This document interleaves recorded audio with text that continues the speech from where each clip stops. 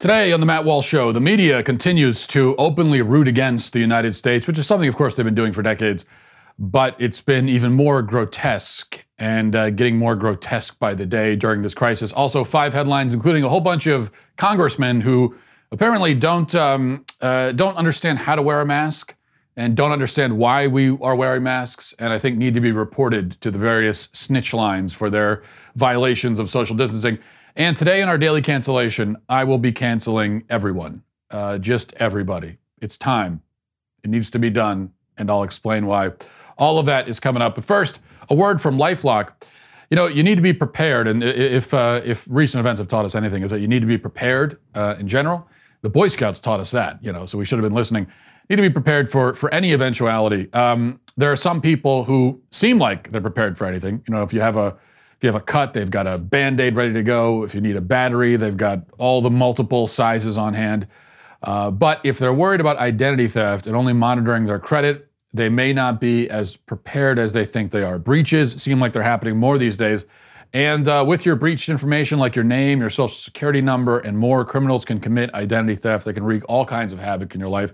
That's why LifeLock sees more threats, like someone taking out a payday loan in your name, stuff like that you wouldn't be able to find on your own. And then they alert you to possible suspicious activity. And if you end up having an identity theft issue, God forbid, then you'll have a dedicated identity restoration specialist who is just a phone call away and ready to take care of things for you. Nobody can prevent all identity theft or monitor all transactions at all businesses, but with breaches on the rise, doesn't it make sense to be prepared? Just join LifeLock today and save up to 25% off your first year. Go to lifelock.com/Walsh. It's lifelock.com/Walsh. lifelock.com/Walsh to save 25% off. All right. By the way, before I get going, I wanted to just mention one thing, and I don't know if I'm alone in this among people who wear glasses, but I've discovered that if you don't wear glasses, you can't relate to this, okay? Because you're not in the victim group, that we're in as visually impaired individuals.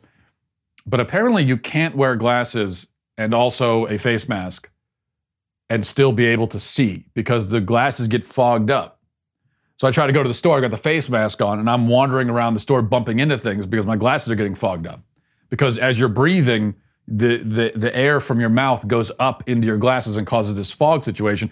And so now I'm starting to think of all the doctors and surgeons that you see that wear glasses. I mean, I had an Achilles surgery last year, and my doctor wore glasses, and now I'm realizing that he couldn't see a thing he was doing the entire time.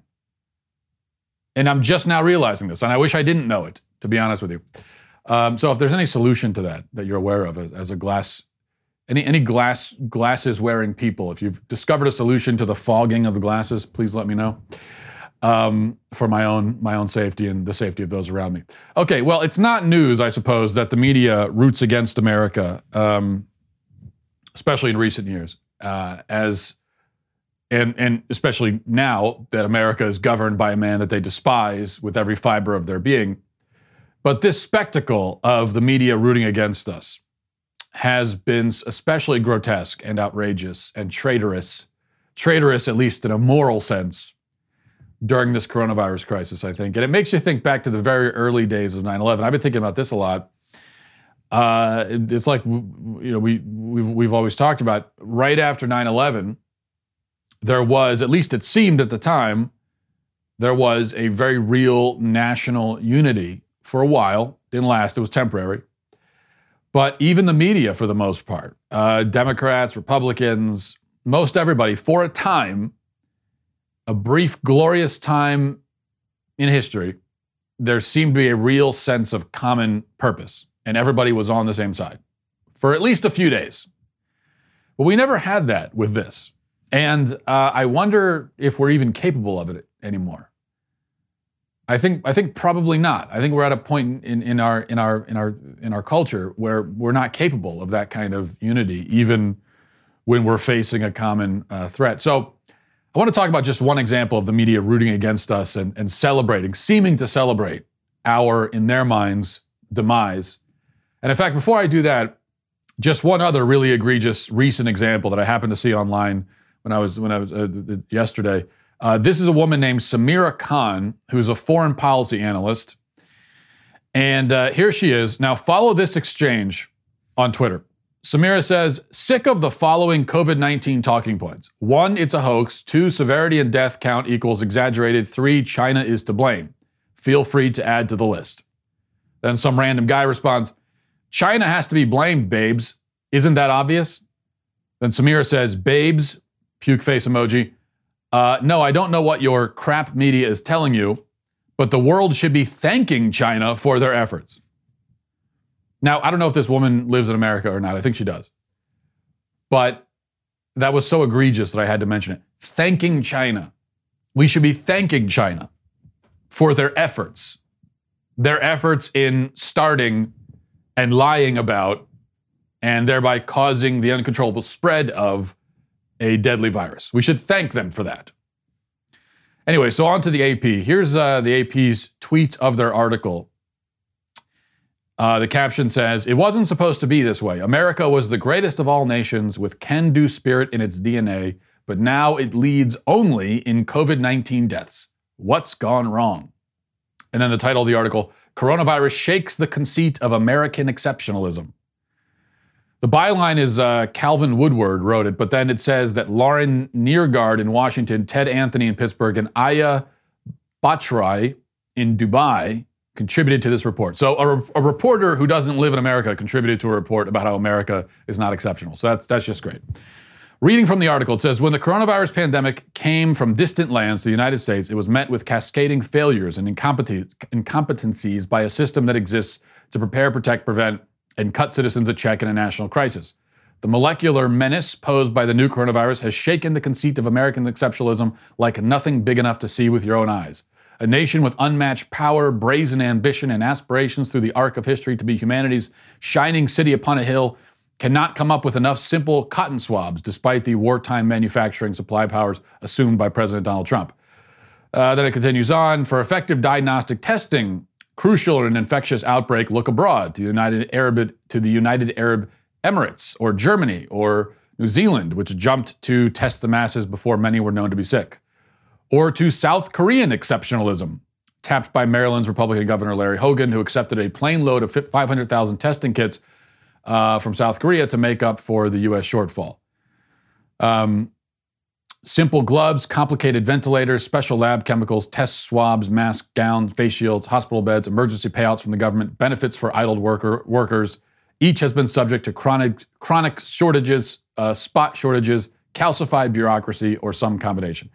Okay, and then it goes on from there. I can't read the whole thing. It's quite lengthy. Now, here's the thing, and you get this a lot from the media.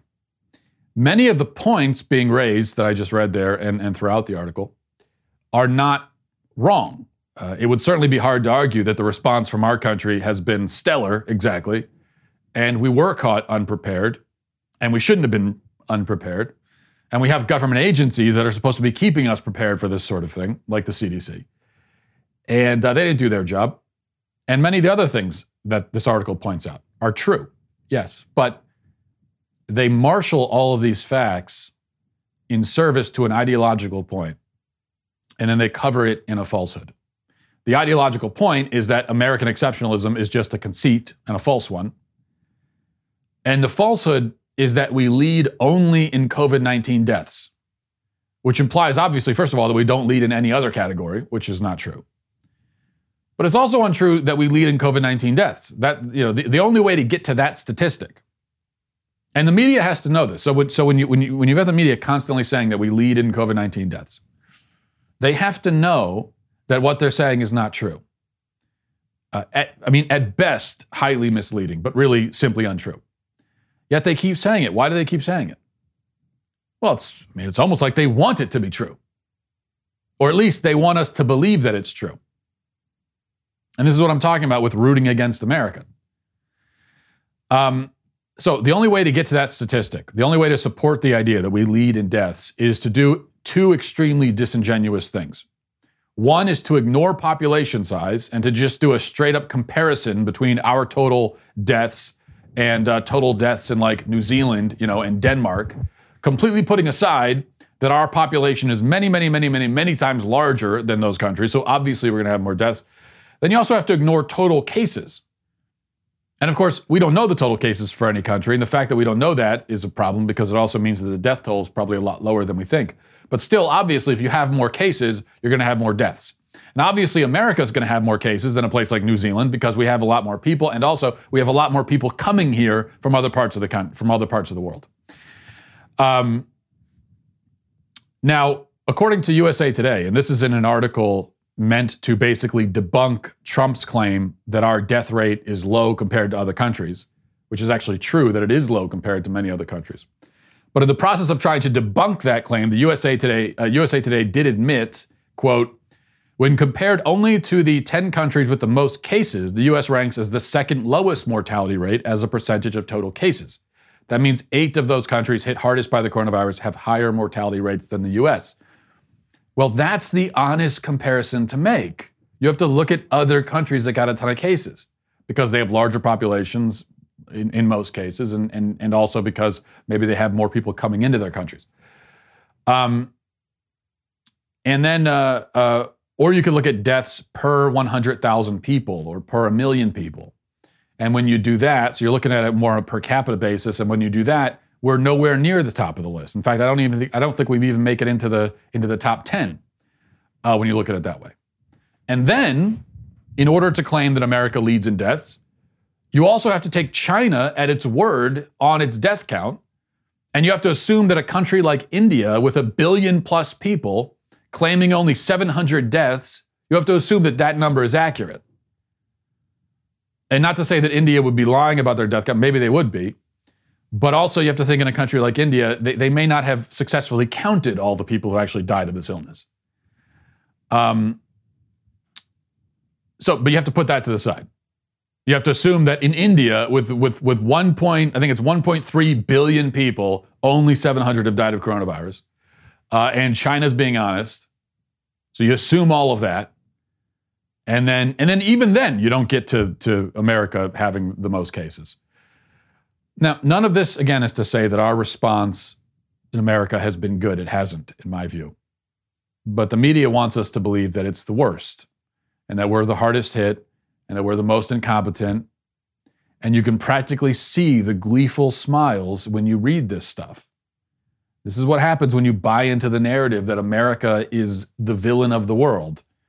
And then when bad stuff happens to your country, if you've bought into a narrative that your country is the villain, bad stuff happens to your country, and then I guess you feel pretty good about it, which it seems that that's the case for a lot of people in the media. Okay, let's move on to headlines. Number one, NFL draft was last night. They had to do it all virtual, which meant that Roger Goodell, for the first time ever, wasn't booed every time he spoke, the NFL commissioner. Usually at these events, he gets up there for the first round anyway to announce the people who've been drafted to the various teams. And every time he takes the stage, he's booed. But that didn't happen this time. I watched a little bit of it, mainly because I'm desperate for sports, like most red-blooded American men. So I'll even sit and watch guys on a webcam list the names of players who've been drafted. That's how desperate I am for some kind of live sporting event. But it was kind of awkward because they had webcams in all of the homes of the projected first-round draft picks. So we could see their excitement in real time as they learned that they were drafted, which had to be annoying. You know, I felt bad for those kids because this is one of the biggest moments of their lives. The moment their life changes, the moment that all the years of hard work pays off. It's a very significant, profound, beautiful moment for them. And they've got a camera shoved in their face so that millions of people can watch and judge their reaction as they learn the news. Now, I mean, I think even like during holidays or a birthday, when I have to open presents in front of other people, and I don't have a camera shoved in my face. Well, sometimes I do. But I don't have millions of people watching. But even that, I really hate opening presents in front of other people. That's why I don't like holidays. And I'd be in favor of abolishing the gift-giving process altogether. Because then I feel like I've got all this pressure. I have to be excited about every gift that I open, and I'm not an excitable person. So even if I'm very excited about a gift, like I could get a gift, I could open a gift, and it could be a treasure chest full of gold bars, adding up to like $3 million in value. And my reaction to that would be something like, oh, cool. Wow, really cool. Thanks for this so much. Yeah, I thank you. Really cool. That'd be my reaction. That would also be my reaction if you give me socks. Either way, just how I am. So I felt bad for these kids because I think a lot of them are sort of the same as me, not as excitable. And so you're watching their reactions, and many of them do not appear excited at all. And so it was very awkward, especially the guy that was drafted by the Jaguars. Here was his reaction.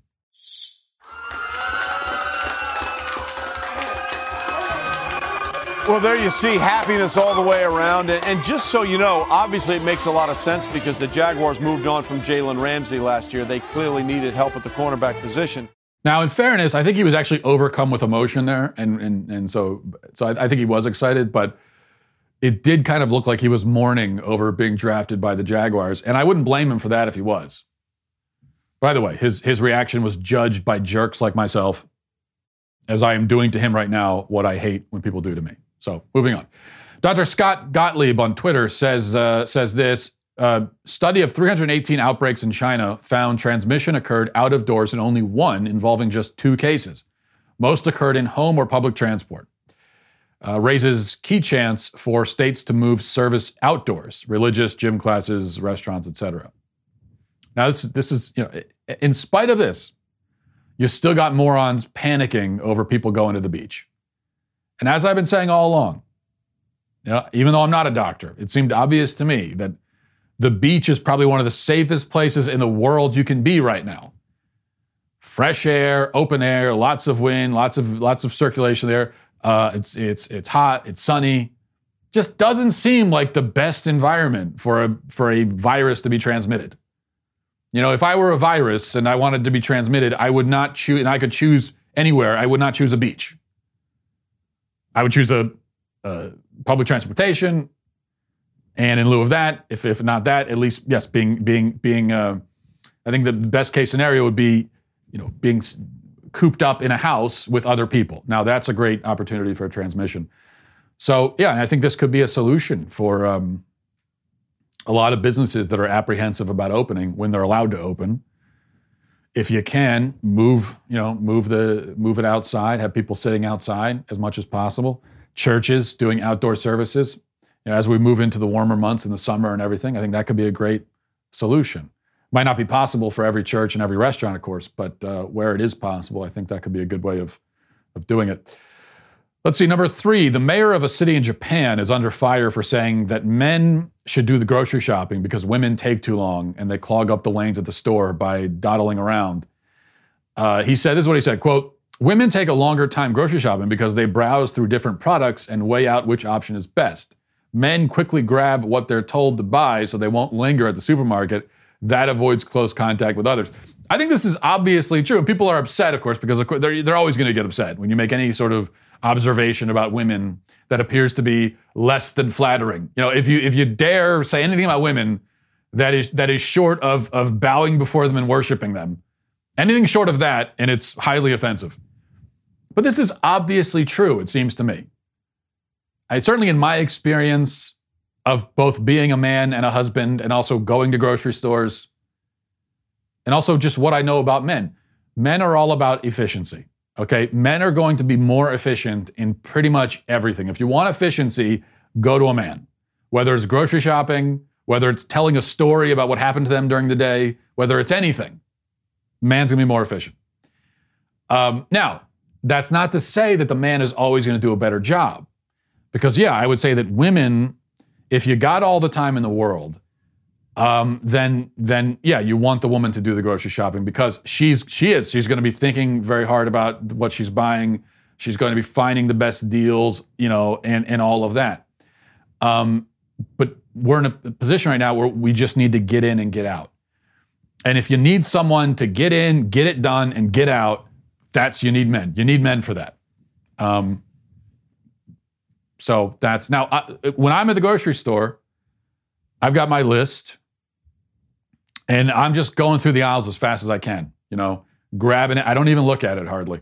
I just grab first thing I see, first version. If there's something on the list that says, mayonnaise or whatever, I'm just grabbing the first jar that I see. I'm not sitting there. Now, if it was my wife, she's going to sit there and she's going to look at all the different versions of mayonnaise. She'll think, what's the healthiest? What's the cheapest? Can I get a deal here? What brand do we like the most? This jar is a little bit bigger than that jar. Is that a better deal than that one? Oh, do I want mayonnaise that has olive oil flavoring, or we don't have time for that right now. Maybe in the future, but right now you just got to grab the mayonnaise. And so I think that obviously you need men for that. Number 4, I'm going to be putting a report into de Blasio's social distancing snitch line, where you report violations of social distancing rules, because I saw a New York resident, flagrantly violating social distancing policies. And I think this needs to be reported to de Blasio ASAP. On behalf of my constituents in the Bronx and Queens, New York's 14th congressional district, the most impacted district in America, calling people losing their families every day. It is a joke when Republicans say that they have urgency around this bill. The only folks that they have urgency around are folks like Ruth's Chris Steakhouse and Shake Shack. Those are the people getting assistance in this bill. You are not trying to fix this bill for mom and pops, and we have to fight to fund hospitals, fighting to fund testing. That is what we're fighting for in this bill. It is unconscionable. If you had urgency, you would legislate like rent was due on May 1st and make sure that we include rent and mortgage relief for our constituents. So there's AOC inside around other people holding her mask in her hand while she shouts. I think taking the mask off in order to shout seems like it really defeats the purpose of the mask. In fact, you probably mainly need the mask for the shouting part. Like, you'd be better off not wearing it for any other part and just putting it on for the shouting, because that's when the spittle's going to be going all over the place. That's like if you have a mask and you're walking around to the store or something, and as soon as you have to cough, you just pull the mask down to cough, and then you put the mask back up. It defeats the purpose. It reminds me, in fact, I was at Walmart the other day, and there was a woman. I'm not joking. She was walking through the store. And she had pulled her mask down to sing. She was singing with her mask pulled down in Walmart. And I almost did report her. As much as I'm against snitching, and I believe snitches get stitches, and for good reason, I almost reported her, but not really because of the mask thing. It's more that she was happy at Walmart, and you're not supposed to be that happy at Walmart. It's not a place for happiness.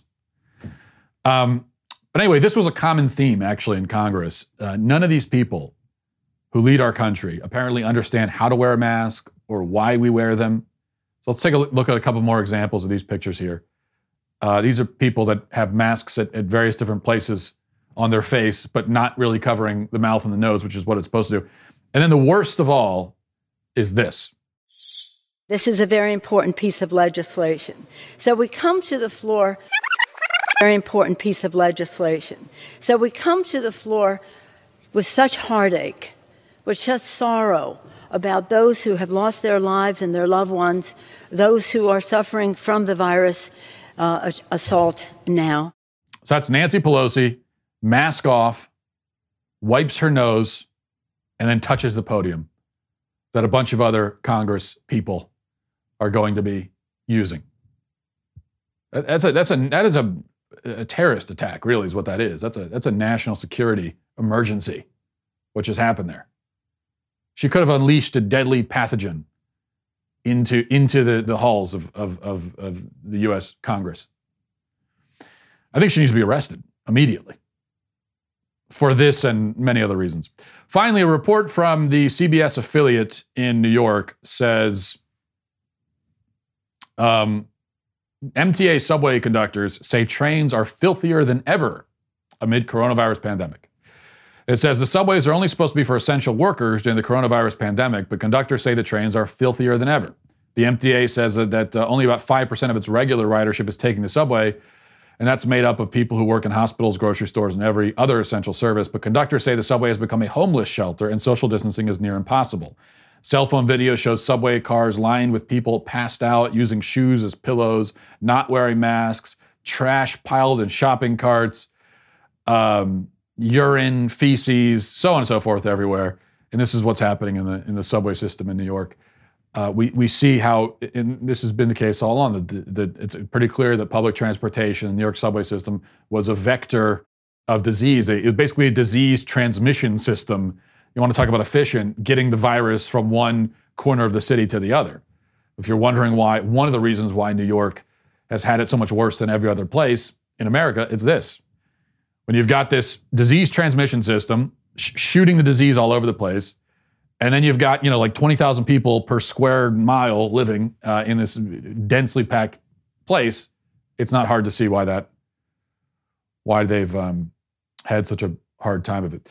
Okay, now let's move to our daily cancellation. For our daily cancellation, I'm going to be canceling everybody. You know what? Everybody's canceled. Everybody. And I'll tell you why. There have been headlines in the media like this from NBC, and it says, Trump suggests injection of disinfectant to beat coronavirus and clean the lungs. So Trump suggests injection. And then tweets like this from a Biden staffer. It says, this election is a choice between two competing visions for America. One that says you should drink bleach to cure viruses, and another that says do not drink bleach. And then we've got indignant fact checks from conservative sites like Breitbart. Fact check. No, Trump didn't propose injecting people with disinfectant. So this is what's going back and forth, okay? Here's what Trump actually said. Let's go to the tape. Supposing we hit the body with a tremendous, whether it's ultraviolet or just very powerful light, and I think you said that hasn't been checked, but you're going to test it. And then I said, supposing you brought the light inside the body, which you can do either through the skin or in some other way. And I think you said you're going to test that too. Sounds interesting. We'll get the right folks who could. Right, and then I see the disinfectant where it knocks it out in 1 minute. And is there a way we can do something like that by injection inside or almost a cleaning? Because you see it gets on the lungs and it does a tremendous number of the lungs. So it'd be interesting to check that. So that you're going to have to use medical doctors with. But it sounds interesting to me. Okay. So Trump didn't propose or urge injecting disinfectant. He certainly didn't say we should drink bleach. Okay, that was never brought up. But he did clearly, and we all heard it. You heard the tape. There it is in context. He did ask whether we could inject disinfectant into the body to clean the body. He did ask that. He did bring that up. He didn't urge it, didn't propose it, didn't tell people to run out and do it. He certainly didn't say go grab some Lysol or Clorox or something and inject it into your veins. He didn't say that, but he did ask about it. And so we see here a familiar dynamic, and this is a dynamic that I'm really tired of. I loathe it, in fact. And that is where Trump says something dumb, and let's face it, this was very, very dumb. And then the media twists it into something even more dumb. And then conservative media comes along and righteously, calls the media to task, calls them godforsaken liars, and explains that Trump didn't say that dumb thing. He said a slightly less dumb thing. You liars! He didn't say that dumb thing. I mean, he did say something pretty dumb, but it wasn't that dumb.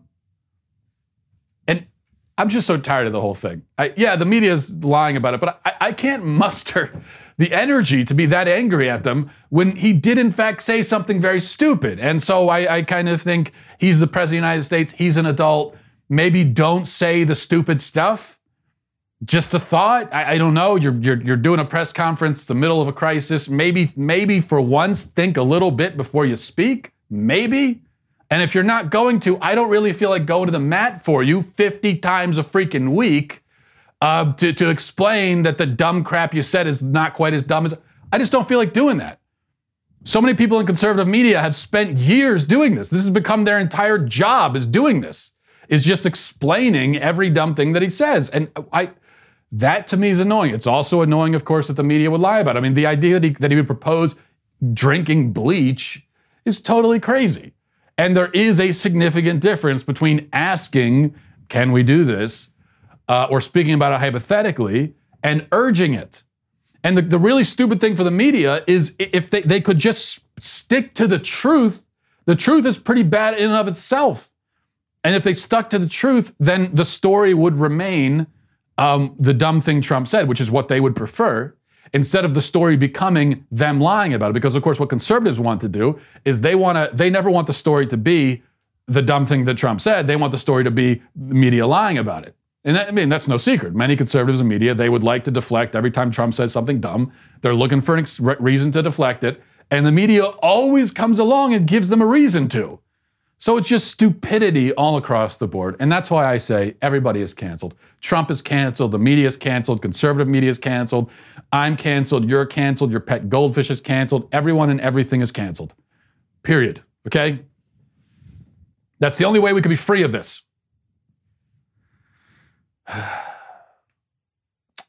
Let's go to some emails. Before we do, you know what is not canceled? The Daily Wire and our tumblers specifically. In fact, you get 2 of our tumblers if you become a Daily Wire member. On top of that, you get many other benefits as well. You get an ad-free website experience, access to all of our live broadcasts, show library, the full 3 hours of the Ben Shapiro Show, access to the mailbag, and now exclusive election insight op-eds from Ben Shapiro. Daily Wire members also get to ask us questions during Backstage. And you get to participate in our all-access live shows, which are a lot of fun as well. So that's 2 leftist tumblers, leftist tiers tumblers, not leftist tumblers, I should clarify. These are not tumblers for leftists. They're tumblers for the tiers of leftists. When you become a Daily Wire Insider Plus or all-access member, and you get 10% off with coupon code Walsh, just head on over to dailywire.com/subscribe. That's dailywire.com/subscribe, coupon code Walsh, and you get the rarest of all beverage vessels times 2. Let's see. This is from Madison. Says, good afternoon. I just finished listening to your program and felt compelled to comment after hearing the stories about weird homeschooled kids in college. I wanted to refute the idea that these people are somehow less or strange because of it. I'm currently in college and help mentor incoming freshmen. I can't speak. I can't read or speak, and I went to public school. So what does that tell you? Don't blame this on homeschooling. I mentor incoming freshmen as they transition from high school. Back in August, I met a woman named Penelope who'd been homeschooled from middle school, and she was one of the nicest people I'd ever met, except for not knowing what a Scantron was. What a freak. What a freak. Doesn't know what a Scantron is? Weirdo. She was no different from all the other students and proved to be kinder and more intelligent than a lot of incoming freshmen. She has been accepted into the mentoring program and will be helping other students next year. It seems to me that all these stories are coming out now because people are jealous. Homeschool students are ahead of the curve and are doing better with the transition to online than most other students that I've helped. I appreciate what you do on your show, and thank you for being one of the few people in the media who are keeping their heads on. Yeah, and I wanted to read that because we were getting all these anecdotes from people that I did read, and in fairness, trying to get both sides of it, but anecdotes from people talking about the weird homeschoolers and so on. I've responded to that. I'm not going to respond to it again. But all these people saying that, I meet all these homeschoolers and they're so weird. I don't know what, I'm not saying they don't exist, but what, I've met a lot of homeschoolers, and for the most part, these are really impressive people. So what homeschoolers are you meeting exactly if you've never met any of the really impressive ones? So I agree with Madison. That's been my experience as well. This is from Kyle. Says, hi, Matt. I enjoy hearing you talk about the arguments for God, especially the arguments for God that you don't like. Most apologists aren't willing to do this, so your honesty and critical thinking is refreshing. I've never heard you talk about the transcendental argument for God and would love to hear your take on it. I know you're not a fan of the presuppositional approach, so I think I know how you'll feel about this. I'm not, that's true. If you aren't familiar, tag transcendental argument for God goes like this. Sorry, I lifted this from Wikipedia just because it's a short explanation. 1, God is a necessary precondition for logic and morality because these are immaterial yet real universals. 2, people depend upon logic and morality, showing that they depend upon the universal, immaterial, and abstract realities which could not exist in a materialist universe, but presumes the existence of an immaterial and absolute God. 3, therefore God exists. If he didn't, we could not rely upon logic, reason, morality, and other absolute universals, and could not exist in a materialist universe where there are no absolute standards or an absolute lawgiver. And going back, this is now back to Kyle's phrasing, or to put it in the terms that Matt Slick, he's an apologist, puts it, 1, we have only 2 possible options by which we can explain something, and one of those options is removed. By default, the other option is verified since it is impossible to negate both of the only 2 existing conditions. I think there was a word missing there. If we have only two possible options by which we can explain something and one of those options is removed, then by default, the other option is the one that we have to go with. 2, God either exists or does not exist. There is no third option. 3, if the no God position, atheism, clearly fails to account for logical absolutes from its perspective, then it is negated, and the other option is verified. 4, atheism cannot account for the necessary preconditions for intelligibility, namely the existence of logical absolutes. Therefore, it is invalidated as a viable option for accounting for them, and the only other option, God exists, is validated. Back to Kyle. I'd love to hear your thoughts on this. Thanks. Whew. Okay. That's interesting. I haven't given this line of argumentation much thought. I am vaguely familiar with it. So, just off the top of my head here, I will say that I appreciate what the argument is trying to do. It's trying to prove God, right, by using logic. And most apologetic arguments are not actually trying to prove God because they can't. Because, they are, most apologetic arguments that you hear are evidential arguments. And an evidential argument, the problem with an evidential argument, and I like many of the evidential arguments, but they can only go so far. They are limited because there's always going to be different ways of interpreting the evidence. And if you're following the rules of philosophy, you can't make an evidential argument, even a strong one, like fine-tuning, which I think is a very strong evidential argument for God. But you can't make that and then say that based on that, you know for a fact that God exists. You can only say, and this is how someone like William Lane Craig is going to phrase it, he's going to say that God is more plausible than not based on that. But then, of course, that leaves open, philosophically, by the rules of the argument, you have to leave open the possibility that there is no God. And of course, if you're an apologist or if you're a Christian in general, you would like to have arguments that don't leave that open. And so you want an argument, right, that's going to 100% prove logically that God exists. So that's what this argument is trying to do. That's what the ontological argument is trying to do. I appreciate the attempt, but I don't think this argument is successful. It doesn't strike me as successful. The first problem is the premise that God is a necessary precondition for logic and morality. So the issue is, now obviously I agree with it, but that's a highly contentious premise. I mean, it's almost like trying to make an argument and your first premise is something like, I don't know, this maybe isn't a great analogy, but it's like if your first premise was the Bible is the most important book ever written. If that was like the first premise of an argument you were making for God. Now, I agree that the Bible is the most important book ever written. I think it's a fairly easy thing to prove, or at least to argue in favor of, but it is controversial. It's not self-evident. You do have to argue for it. So you can't really start there. You got to start further back to get there. And I think something like God is a necessary precondition for logic and morality, that's a highly contentious premise. It's an argument, in fact, in and of itself, that you have to provide evidence for. You can't just assert it. Because first of all, you could rebut this by saying, well, morality doesn't exist. At least in an objective sense, there is no objective morality. So even if God is a necessary precondition for it, so what? Because objective morality doesn't exist.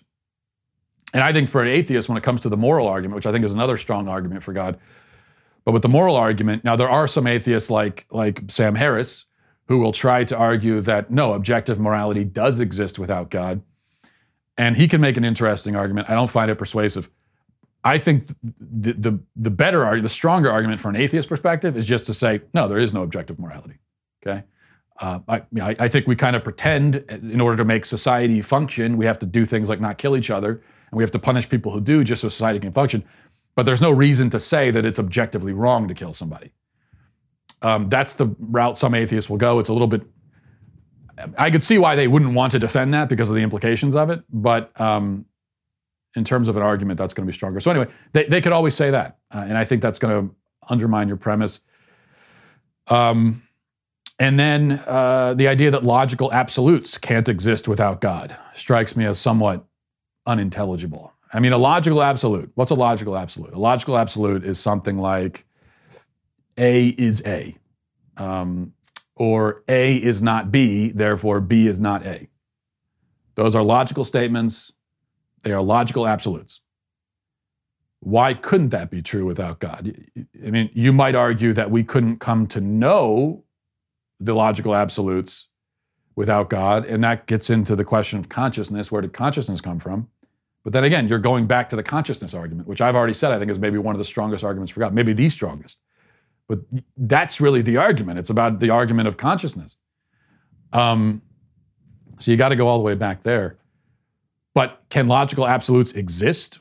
You know, if there was no God and the universe just existed, would A still be A? Sure. I don't see why it wouldn't be. And then there's the issue that I guess a Christian apologist, you know, if you're a Christian apologist and you're making this argument, you would want it to prove the Christian God, I would imagine. But it doesn't really prove the Christian God. It just, at best, if the argument is successful, it proves some kind of God. The problem is, you know, I could use Matt Slick's formulation, and I could use it to prove any God, right? Couldn't I? So I could say Brahma is the Hindu God. So couldn't I say, if the no Brahma position, atheism, clearly fails to account for logical absolutes from its perspective, then it is negated, and the other option is verified. Atheism cannot account for the necessary preconditions for intelligibility, namely the existence of logical absolutes. Therefore, it is invalidated, and the only other option, Brahma exists, is validated. I don't see why I couldn't do that by this logic. I could prove Brahma, I could prove Vishnu, I could prove Zeus, Poseidon, you know, anybody. And maybe that's okay, because the argument is only trying to establish some kind of God. It's only trying to get you to that point. And if it could get you to that point, that's pretty significant in and of itself, I would think. But you still have a lot of work still in front of you to do.